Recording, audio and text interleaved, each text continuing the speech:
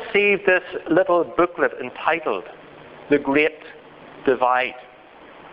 Now, what is this divide it's talking about?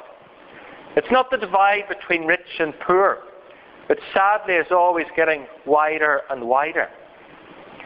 It's not the divide between the West and the rest, which in fact is getting narrower. The West used to be the rulers of the world, but now with international travel and immigration, things are closing in together. Neither is it the divide between the saved and the unsaved, which will always be a divide. No. The booklet outlines what it claims is the biggest challenge facing the church today. That is the sacred, secular divide. Now, what is that? Well, let me ask you a question. Don't have to shout out, but just think about it. Think of the first thing that comes into your mind. What is the Lord's work?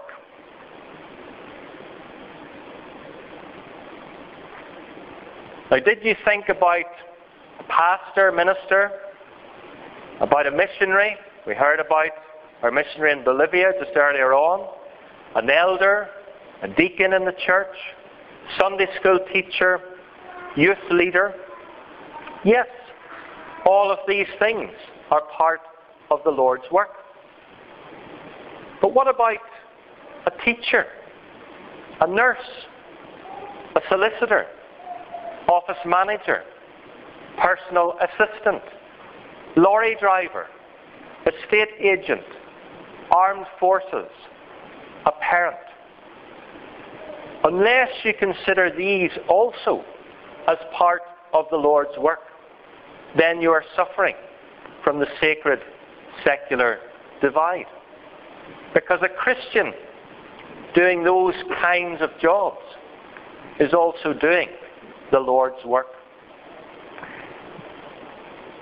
The antidote to the sacred secular divide is to accept that there is nothing secular except sin. To recognize a whole life gospel and embrace with joy all the opportunities and challenges that God offers us in His world. Christians are followers of Christ, that is obvious.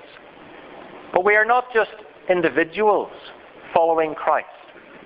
We are part of the worldwide body of the church and also members of the local congregation, the local fellowship, the local assembly.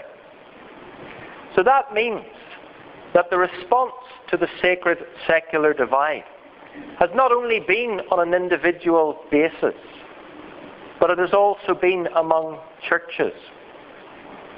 And looking at the history of the church, there have been two opposite responses to this issue of the sacred secular divide. One is separation, and the other is accommodation.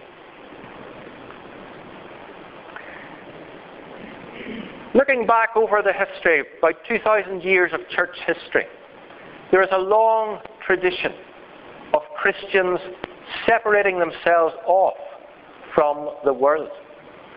It began with the hermits who took themselves off into the desert, lived in caves, and then it led to monasticism. Got monasticism? The little monk? That's him. And these people, they wanted to live a holy life. They were sincere seekers after God. But they could see that there was corruption in the world. And so they wanted to come aside out of that corruption, to be alone with God in a community and to concentrate on God alone. They were separating themselves from a corrupt world, but they were also separating themselves from an increasingly corrupt church. And in that community, set apart, They lived a life of meditation and prayer. And although there were benefits to this separation, because during the time of the Dark Ages, it was there that faith was kept alive. And it was there that the manuscripts of the Bible were copied and preserved. And yet, their impact would have been so much greater if they hadn't been such escapists and hidden themselves away from the world. Granted, there were some who connected with society through itinerant preaching like the Franciscans, but the vast majority hid themselves away in the cloisters and took no active part in the world. This, I believe, is the sacred-secular divide at its most divisive.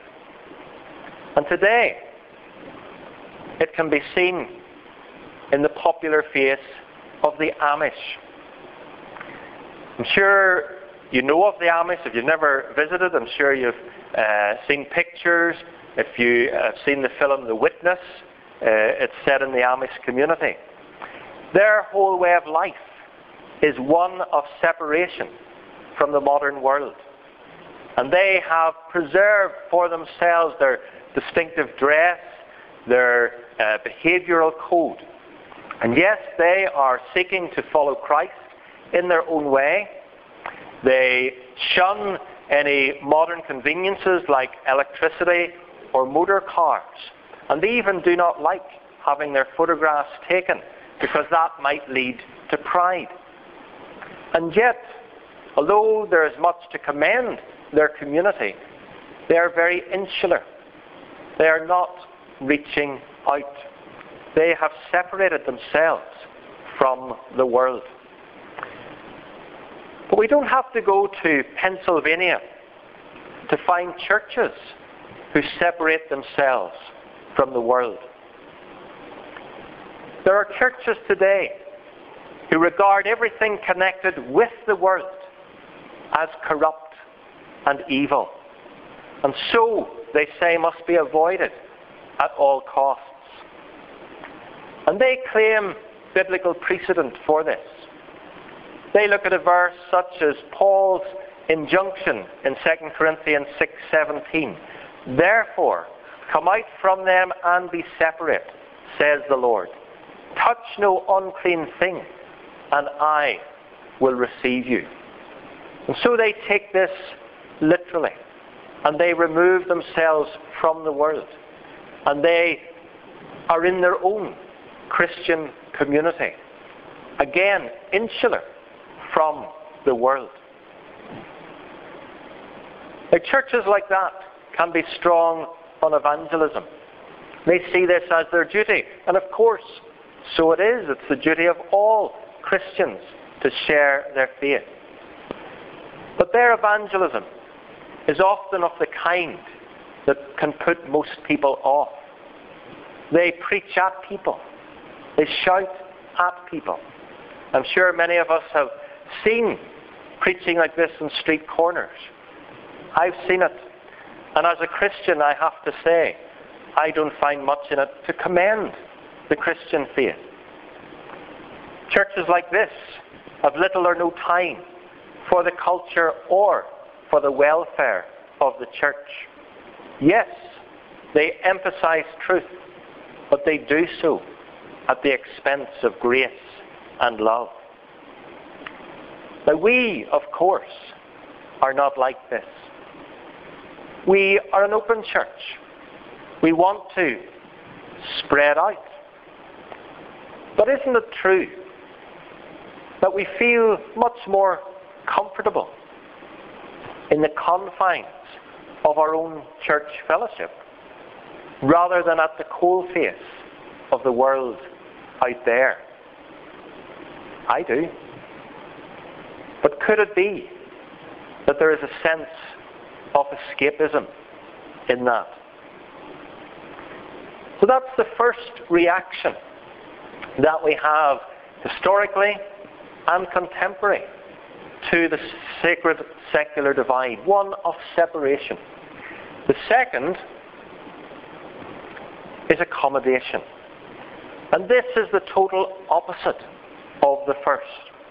But again, looking at church history, this also has a long tradition. For the first 3 centuries of the church, there was persecution. And even through that persecution, the church grew and grew and grew.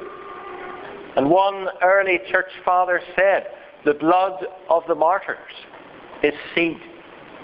He saw that it was through the persecution, through those who were giving up their lives for their faith, that God was using this to grow and expand his church.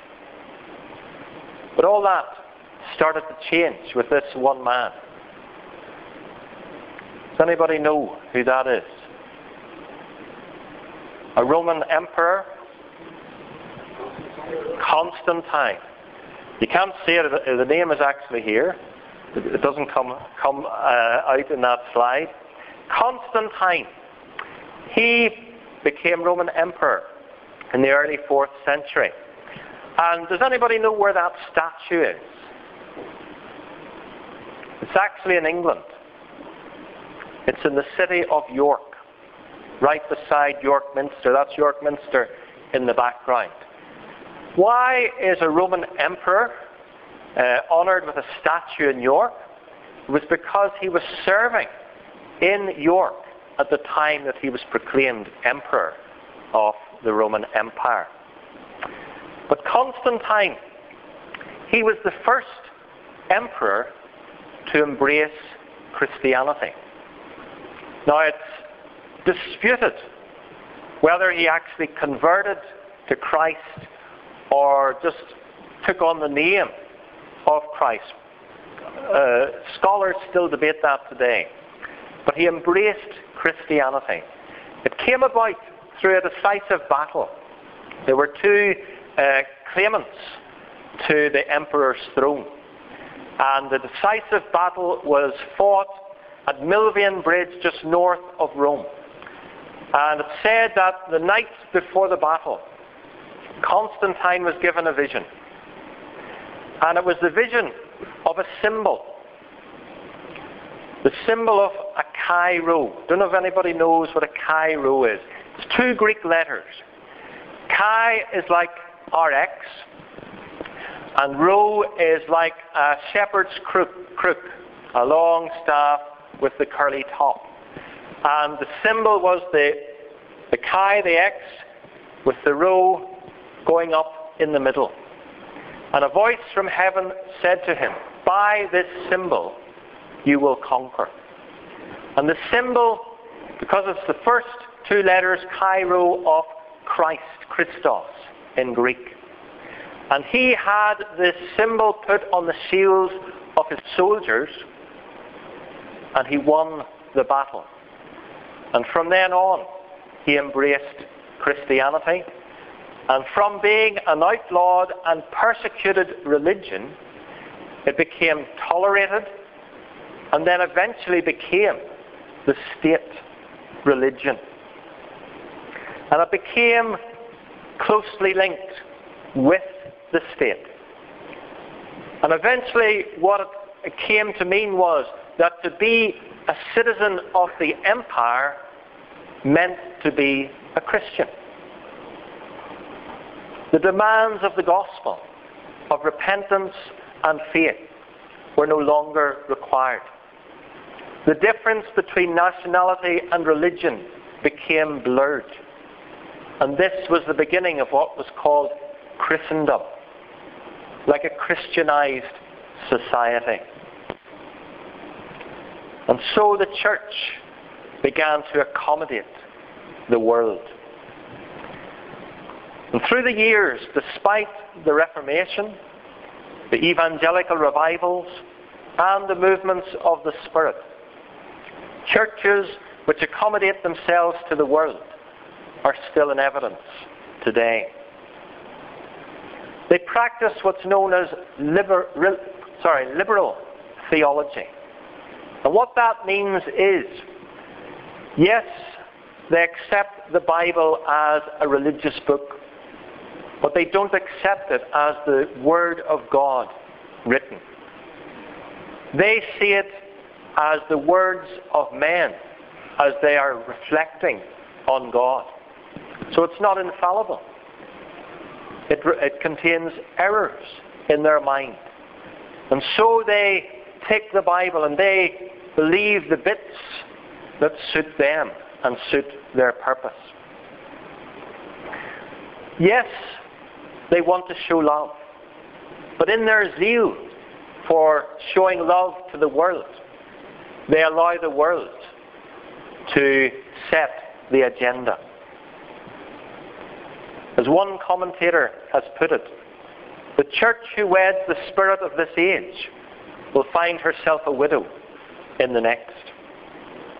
And we see this accommodation in things today. Things such as interfaith services, where leaders and people of different religions and beliefs come together and worship together. But what this means is that Jesus Christ is not receiving his unique position.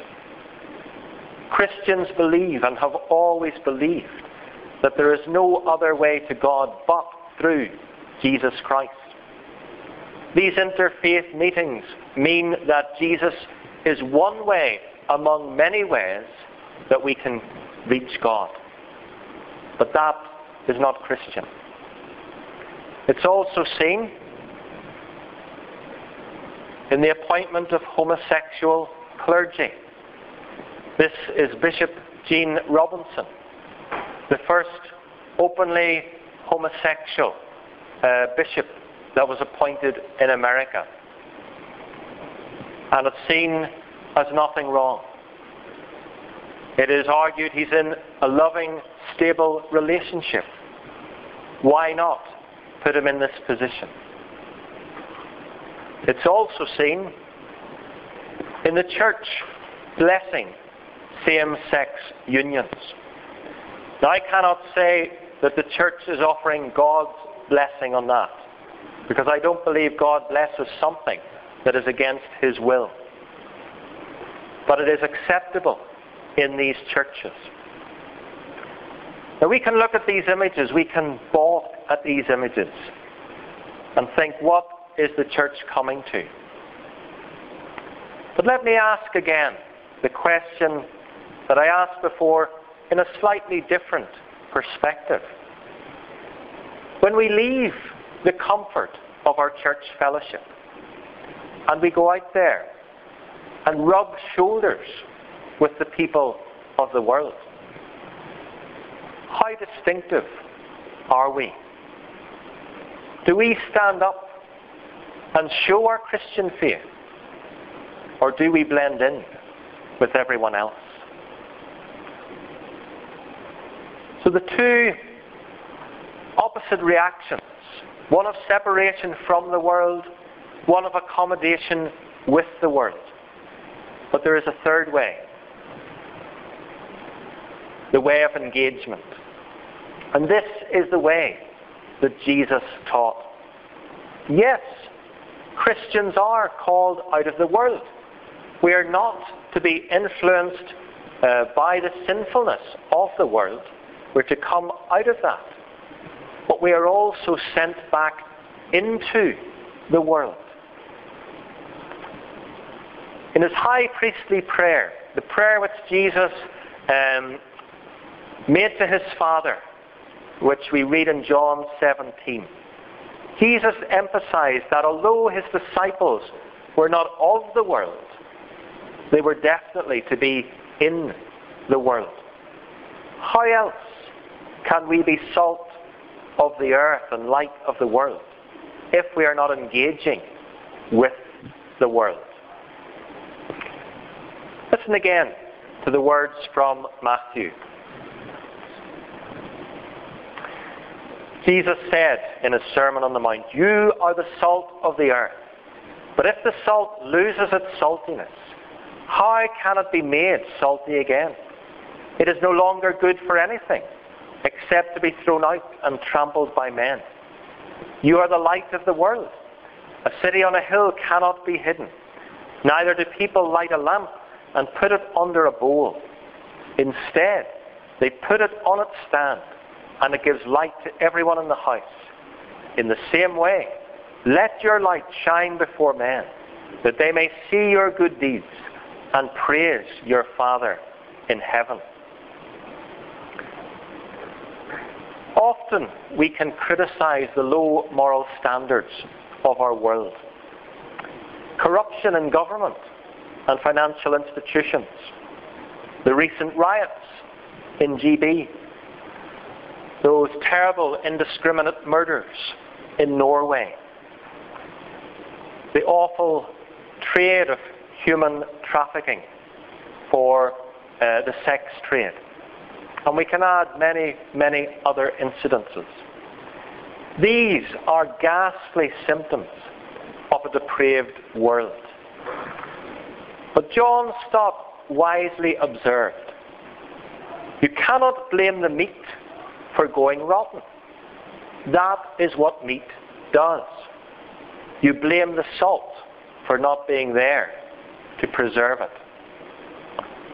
Society is corrupt and depraved and will continue to rot unless a preservative is applied to prevent it. The people of this world are still a people living in darkness who need the light to shine on them. Jesus charged his disciples, and every disciple since, including you and me, with the task of being the salt of the earth and the light of the world. But in order for salt to be effective, it needs to be shaken out of the salt cellar. We need to be shaken up and shaken out. We need to spread the salt of the gospel, both to preserve against corruption and to add flavour to life. We must engage with the world to show what life in all its abundance means. This world promises much, but delivers little. People are constantly searching for their next fix, a higher high, a greater thrill, only to discover that nothing ever satisfies.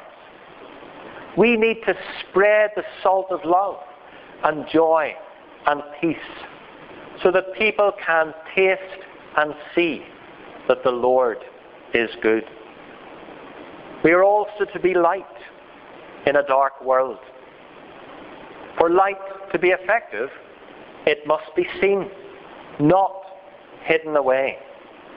The light that emanates from us is not some kind of inner light that is found within, but it is a reflected light from Christ, who is the true light of the world. For when others see our light, they're not to praise us, they're to praise our Father in heaven. So we are to engage with the world as salt and light. Salt must be spread around, not remain in its salt shaker. Light is to be seen, not hidden away. Not away in church meetings, not away in fellowship groups or in Bible studies. Now don't get me wrong. I'm not saying that we don't need these things. Of course we do. We need to meet together. We need to get around God's Word. We need to build up our faith and build up each other. We need these things, but we also need more. And so does the world. If we spend our Christian lives running from one meeting to another, how can we hope to spread the salt or to shine the light of the gospel? As evangelicals, we probably don't have much time for the Roman Mass. But I wonder, do you know where that word comes from? The Mass. Well, it's derived from the final sentence of the Old Latin Rite. Now, I apologize if there are any Latin scholars here this morning. I'm going to attempt to pronounce this. If I do it wrong, you can tell me afterwards. But it's something like ite misse est. That was the last word spoken when the Mass was said in Latin. And in polite language, what it means is, you are now dismissed. But in more blunt language, it's, get out there. Isn't this a timely reminder to all of us that we must go out into all the world and to live the life, to be salt and light? There's one church notice board back at home, and it proclaims this on the back as the people are leaving to go through the gate out into the street. It says, the worship has ended. The service begins. Now, it's all very well knowing this.